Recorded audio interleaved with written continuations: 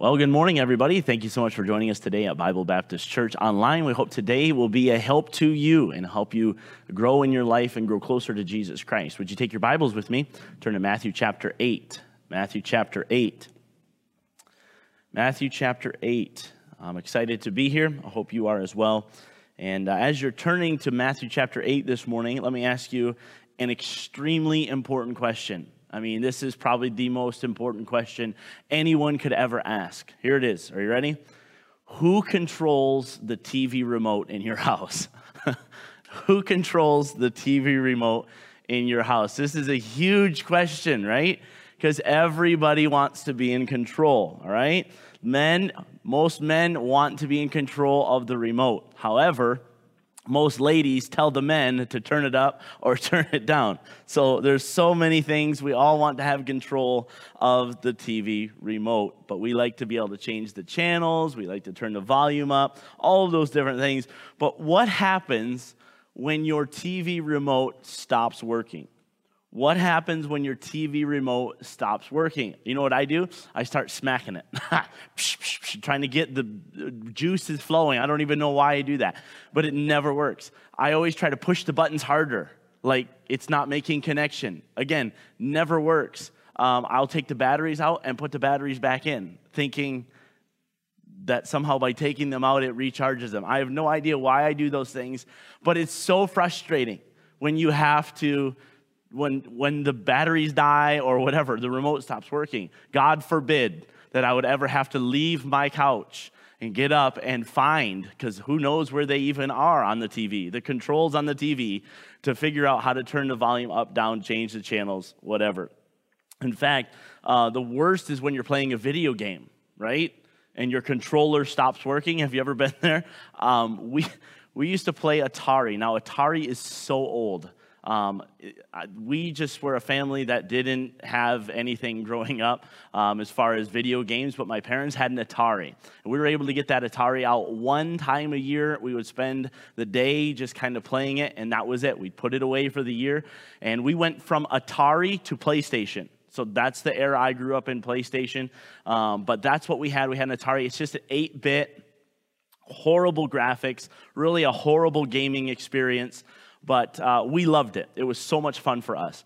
But one of the things that we had, and the controllers for the Atari were just joysticks, and they had a little red button on the bottom. And that was kind of like your fire mode and all these different things. And I remember playing, and what would happen all the time is that the joysticks would never work. And so you had to literally like hold the one end and just reef it over trying to move it. And there was this game called River Raid. River Raid was basically just a river, and you had to move through. You were a plane, and you were trying to move through ships and different planes and all kinds of different things coming in at you. And I lost so many rounds of River Raid because my controller would not work.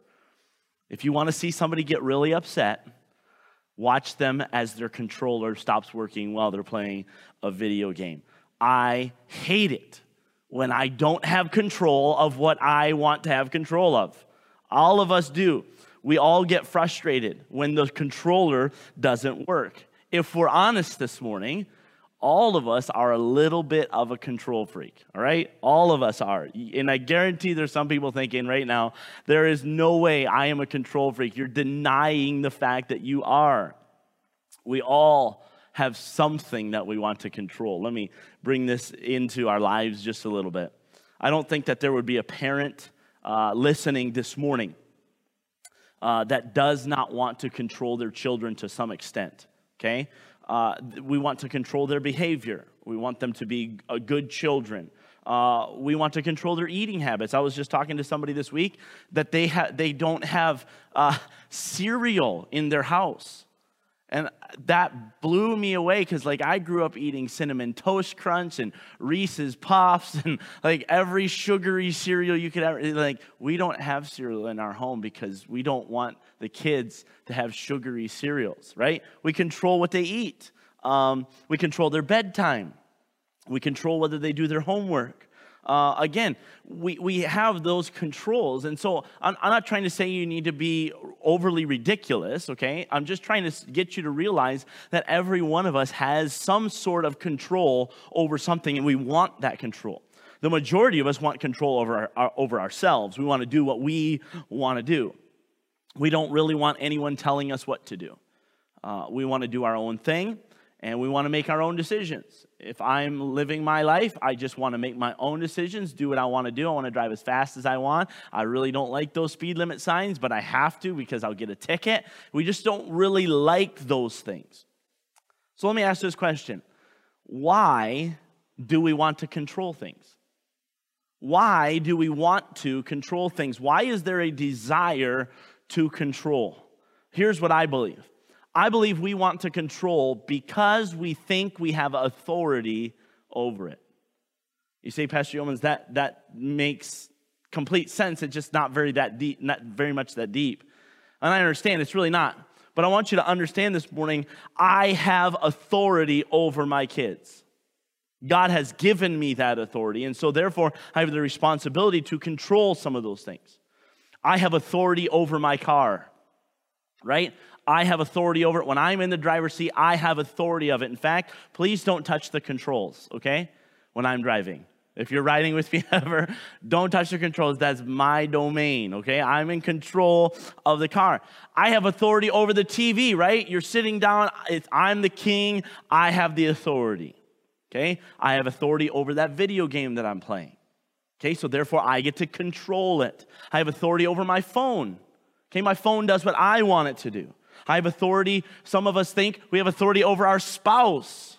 So therefore we want to control it. Some of us think we have authority over our coworkers, and so we try to control them. When we think that we have authority, we think that we have control. So if you're in the habit of writing things down, I want you to write this down. Control is an issue of authority. Control is an issue of authority. If we have authority, we have control. If we have not authority, we have no control. And our story today is a story of authority. It's a story of authority. You're in Matthew chapter 8. Look with me in verse 5, just to get a little bit of a context around the story. Jesus, in verses 1 to 4, has just healed a leper.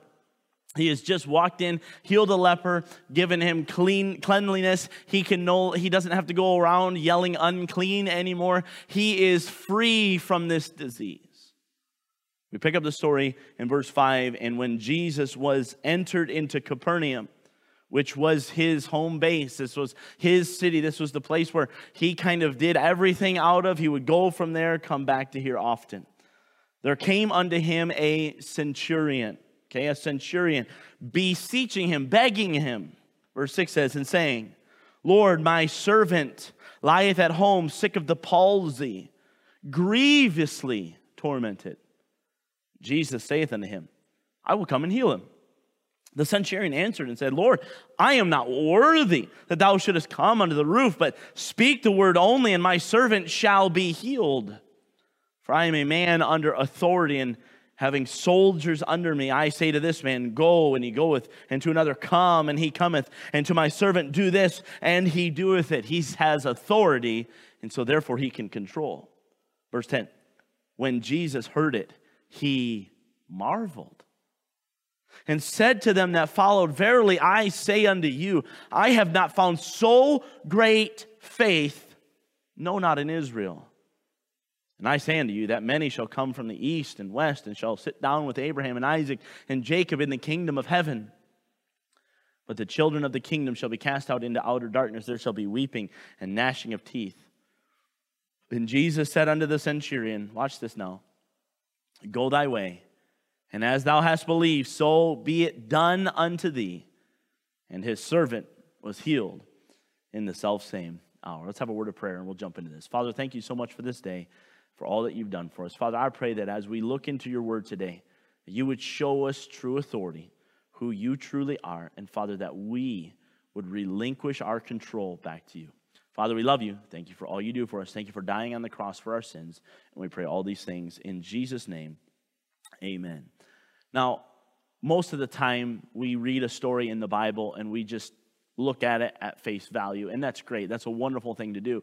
But a lot of times in the Bible, there's a little bit of a backstory, and there's a little bit of context and a little bit of circumstances surrounding it. So I believe in order to fully understand this story, we need to give a little bit of what's going on in the background. At this time in history, again, we've said this multiple times over the last couple of weeks, but the Romans ruled over Israel. That meant simply that the Romans had authority over Israel. Every Jew was subject to the Romans. Every Jew. That meant they had to pay taxes to the Roman government. Man, that's a lovely thing, isn't it? Paying taxes.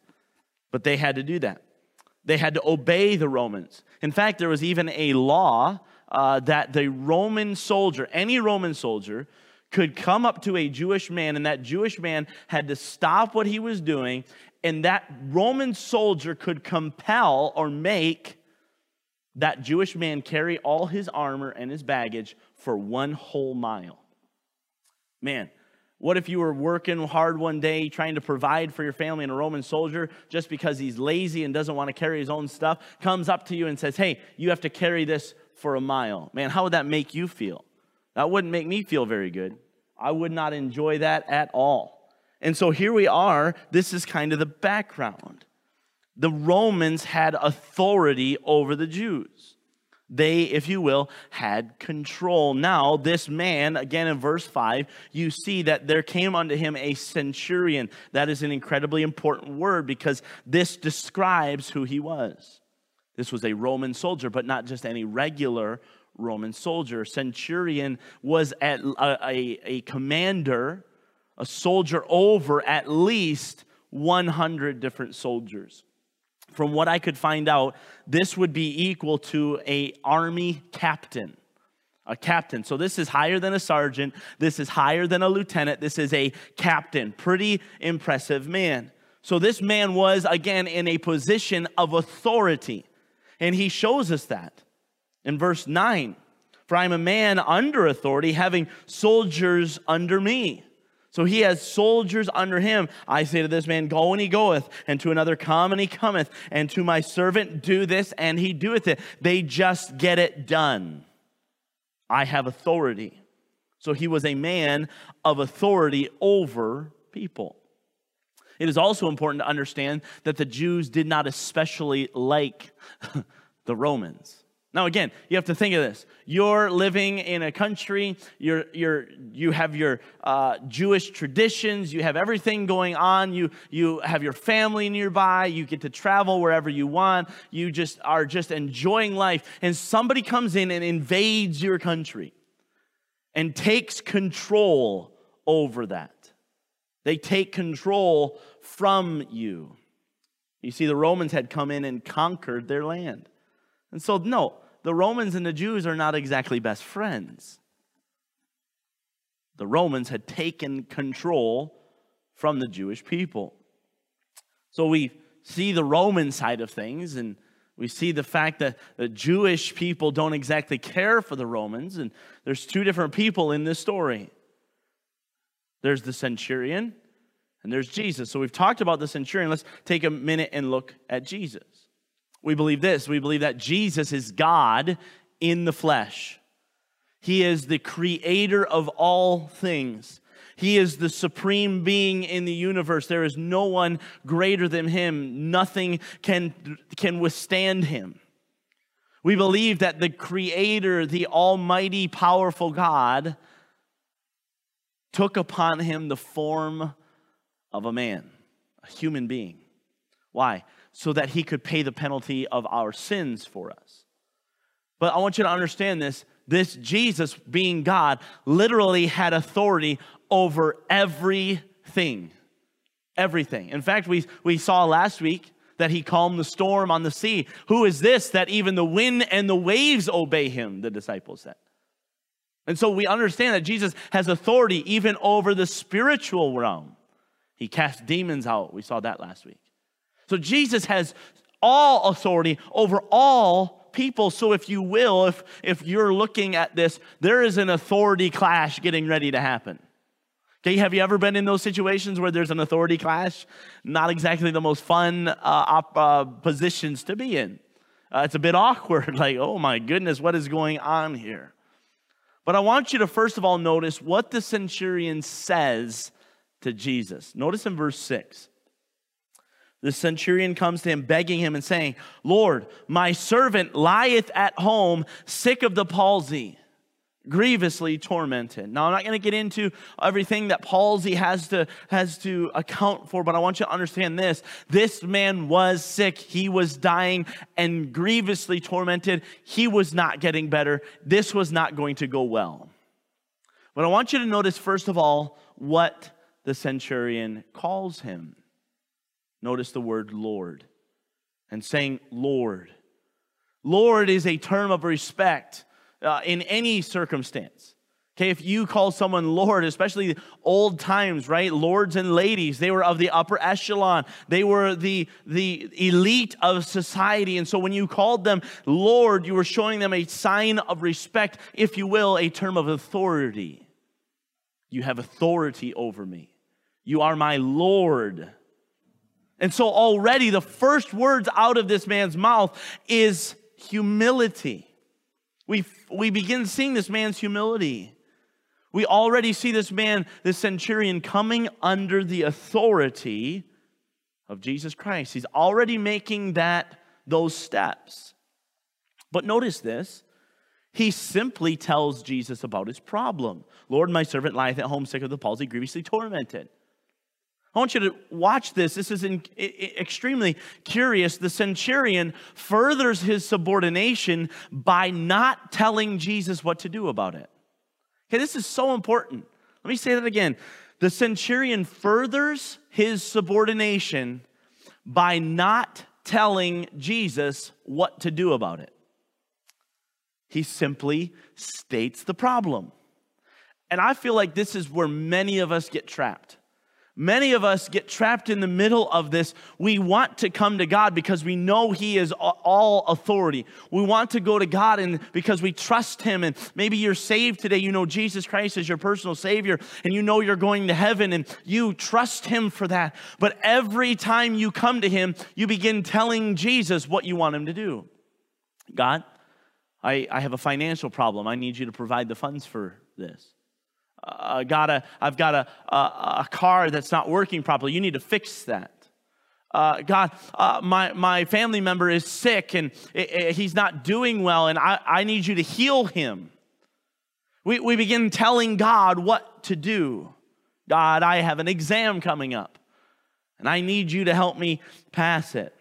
God, I have this overwhelming obstacle in my life, and I don't know how to get over it, but you need to do something about this. And what we end up doing is we end up telling God how we want Him to deal with it, how we want Him to deal with it. I'm reading a book currently by Lloyd John Ogilvie, and it's called Praying with Power. And he alludes to this exact predicament in which we tell God how to solve our problems. And he says this: we tell God what to do, and when we do that, we tell Him what we think is best for us. But in this moment, we are breaking the first commandment. The first commandment says this: thou shalt have no other gods before me. What we're doing is we're putting ourselves in authority over God, and we are using God like a little genie in a lamp and saying, God, you have to perform my wish for me. God, you have to do what I want you to do. I am the master. If you've ever seen the story Aladdin, the movie Aladdin, right? He is the master. Master, what did you want me to do? Listen, we are not the master over God. God has authority over us. And so we begin putting ourselves over top of God. When we tell God how we want our problems dealt with, we put ourselves in front of God. Listen, there's nothing wrong with telling God how we feel. There's nothing wrong with telling God what our desires are. But we must realize that it is His will that must be accomplished. In fact, Jesus Christ did just this. Jesus Christ came to God and prayed in the garden and said, God, this is what I want. Let this cup pass from me. I don't want to go through this. But he said, nevertheless, not as I will, but as thou wilt. So listen, we get trapped here. So let me encourage you this morning. We need to get into the habit of simply telling God our problems. And here's the hard part. And letting him decide how to deal with it. Let me say that again. We need to get into the habit of telling God our problems and letting him decide how to deal with it. But guess what that's going to do? That's going to entail us giving control over. That's going to entail us taking the batteries out of our controller. That's going to entail us unplugging the controller from the system and saying, God, I can't. You have to. I don't know how you're going to do it, but you do it the way that you see fit. It's letting go of the controls of our life. And here's what I love.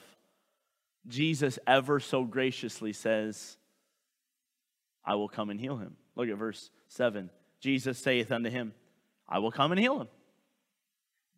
Which is exactly what the centurion wanted. He wants his servant healed, right? But he just comes to Jesus, gives him the problem, and Jesus says, all right, done. I'll heal him.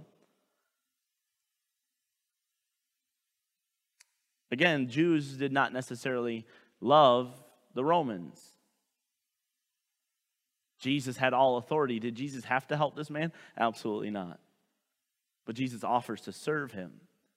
He offers, how can I help you? What can I do? Regardless of this man's background, regardless of his status, he offered to help him. Let me ask this question to you this morning. What person is there in your life that you will not help? Absolutely not, will not help them. What person is there that you will absolutely not share hope with? Jesus, in this instance, loves his enemies. In fact, the Bible tells us to love our enemies, do good to them that hate us, and pray for them which despitefully use us and persecute us. Listen, if we can learn anything from Jesus in this moment, it is every person has value. Every person has value, regardless of their background. So this centurion is incredibly thankful.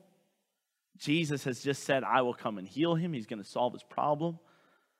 But this centurion continues down the path of giving Jesus greater and greater authority over his life. Look what he says in verse 8. The centurion answered and said, Lord, I am not worthy that thou shouldest come under my roof. Watch. But speak the word only, and my servant shall be healed. I just want to stop here just for a second. Listen, he's saying, listen, I am not worthy. We could spend all kinds of time as to why he believes this, but state it for this. He had humility. Again, this man was a man of authority. He had he had servants. He had people underneath him. He was a man of authority. He was used to getting his way. And he says, I'm humbling myself before Almighty God, the Lord. I'm not worthy that you should enter under my roof. But look at, he says, just speak the word. Just speak the word. And he continues, for I am a man under authority. Obviously, a captain has colonels and generals and majors over top of them. Okay, so they are under authority, and they also have people under their own authority. And he continues, having soldiers under me, and I say to this man, go, and he goeth, and to another, come, and he cometh, and to my servant, do this, and he doeth it. Why is he saying this? Why is he saying this? This doesn't really make sense. Here's what I believe, and you can take this for what you want. But I believe the centurion knows what authority is all about. I believe the centurion knows every detail about what authority is. The centurion knew that when a command was given, it would be done. The Roman army was one of those types of armies that if you didn't do it, it would not end well for you. In fact, we know from history that if a Roman guard was guarding a prisoner and that prisoner escaped, the Roman guard would die. So this was not just some lackadaisical Roman military. This was you do what you are told. He knew, I believe, that Jesus had authority over every single thing in the world. Just like this man, this centurion, saw how the authority of the Roman army worked, he knew that Jesus had the authority to simply say the command. Jesus didn't need to see the servant. Just like a general doesn't need to see the battle, he just gives the command. Just give the command, Jesus, and my servant will be healed. Listen to me. The centurion recognized the authority of Jesus. And look what Jesus says about him. Verily I say unto you, I have not found so great faith, no, not in Israel. Jesus is flabbergasted. I love that word. Flabbergasted. He marveled at this man's faith. This man's faith. And you might say, Pastor Yeomans, how is this possible? How do we get to a point where we come under the authority of God, where we have such great faith? And typically when we look at this story, we all marvel at this man, right? We all do. I do. Man, I just want my faith to be like that. Man, if I just work harder, if I do more, if I just trust more, if I was a better Christian, I would have more faith. And even Jesus commends him for his faith. But if you're in the habit of writing things down, would you please write this down? Faith is the recognition and acceptance of evidence. Let me say that again. Faith is the recognition and acceptance of evidence. Up until this point, people were continually being skeptical about Jesus. They're like, who is this man? Why is he doing all of these things? We read in John chapter 3 several weeks ago. Hey, we know that thou art from God, because no man can do these miracles except they be from God. There were a few people that were realizing there is something special about this man. This is no ordinary miracle worker. This is no ordinary magician. This man is from God. But most of them, Jesus alluding to that, I have not seen so great a faith, no, not in Israel. They didn't recognize who Jesus was. But this centurion, however it happened, I have no idea. But he had heard and he had seen enough to believe that Jesus could heal his servant by just simply giving the command. I want you to understand this morning, and this is important. Faith is not dependent upon you. Let me say that again. Faith is not dependent upon you. Listen, faith is dependent upon the work Jesus has already done. Jesus has already finished the work. Now, here's the evidence. The evidence is there. The question is, are you going to recognize it and accept it? In fact, the Bible says in Hebrews chapter 11, now faith is the substance of things hoped for, the evidence of things not seen. And so the fact of the matter is, Jesus has already finished the work. He's already done many things. He's already turned water into wine. He's already healed lepers. He's just done so many amazing things. Listen, this man, this centurion, didn't need any more evidence. The verdict was given. This man has authority. And so listen, he had the faith based upon what Jesus Christ had already done. Listen to me. Jesus Christ has already died for your sins. Jesus Christ has already paid the penalty of your sins, and he wants you to come. The evidence is there. It's in his word. And all you need to do is accept it, recognize it. Hey, I see the evidence before me, and I accept that that's true. That is faith. So you want to know how to have such great faith? Just believe what Jesus Christ has already done. Recognize it and accept it. Don't be in denial. Recognize it and accept it. And this is awesome. I love this. Jesus uses this opportunity. I have not found so great faith, no, not in Israel. He uses this opportunity to teach us something. Look at verse 11 and 12. And I say unto you, that many shall come from the east and west, and shall sit down with Abraham and Isaac and Jacob in the kingdom of heaven. But the children of the kingdom shall be cast out into outer darkness. There shall be weeping and gnashing of teeth. This seems kind of odd to put in the middle of this story, but it's important. All of the Jews at this time thought that God was going to set up his earthly kingdom. And when Jesus would set up his earthly kingdom, the Jews would be the stars of the kingdom because they were his chosen people. God chose them and God promised them many, many things. But here's awesome news. Jesus had other plans. Jesus had plans on bringing salvation to all mankind. Notice, he's really poking the Jews here. Verse 11, and I say unto you that many shall come from the east and from the west. I believe this is saying, again, I could be completely wrong here. I want you to understand this, but this is what I believe. He's talking about Gentiles. Many are going to come from the east and from the west, and they're going to sit down with Abraham, Isaac, and Jacob. They're going to sit down with the fathers of the Jewish nation. That would appall the Jews. They would be like, oh my goodness, I can't imagine that anybody would ever do that. And he's saying, but the children of the kingdom, the children of Israel, the Jews, man, if they don't recognize, they're going to be cast out.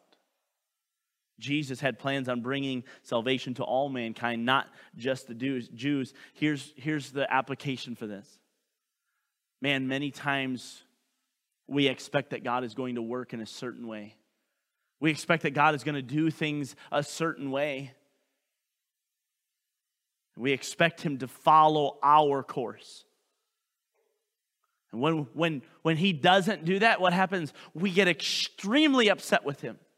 God, you didn't heal my family member. God, you didn't provide the finances that I needed. God, you let that person die. God, you let me go through that very difficult time, and I asked you to take me out of it. We get upset with God.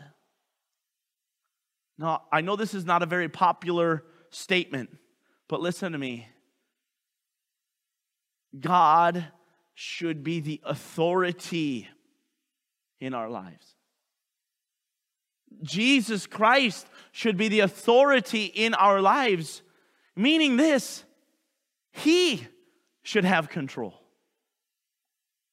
We should be putting our faith in him and his way for the best outcome.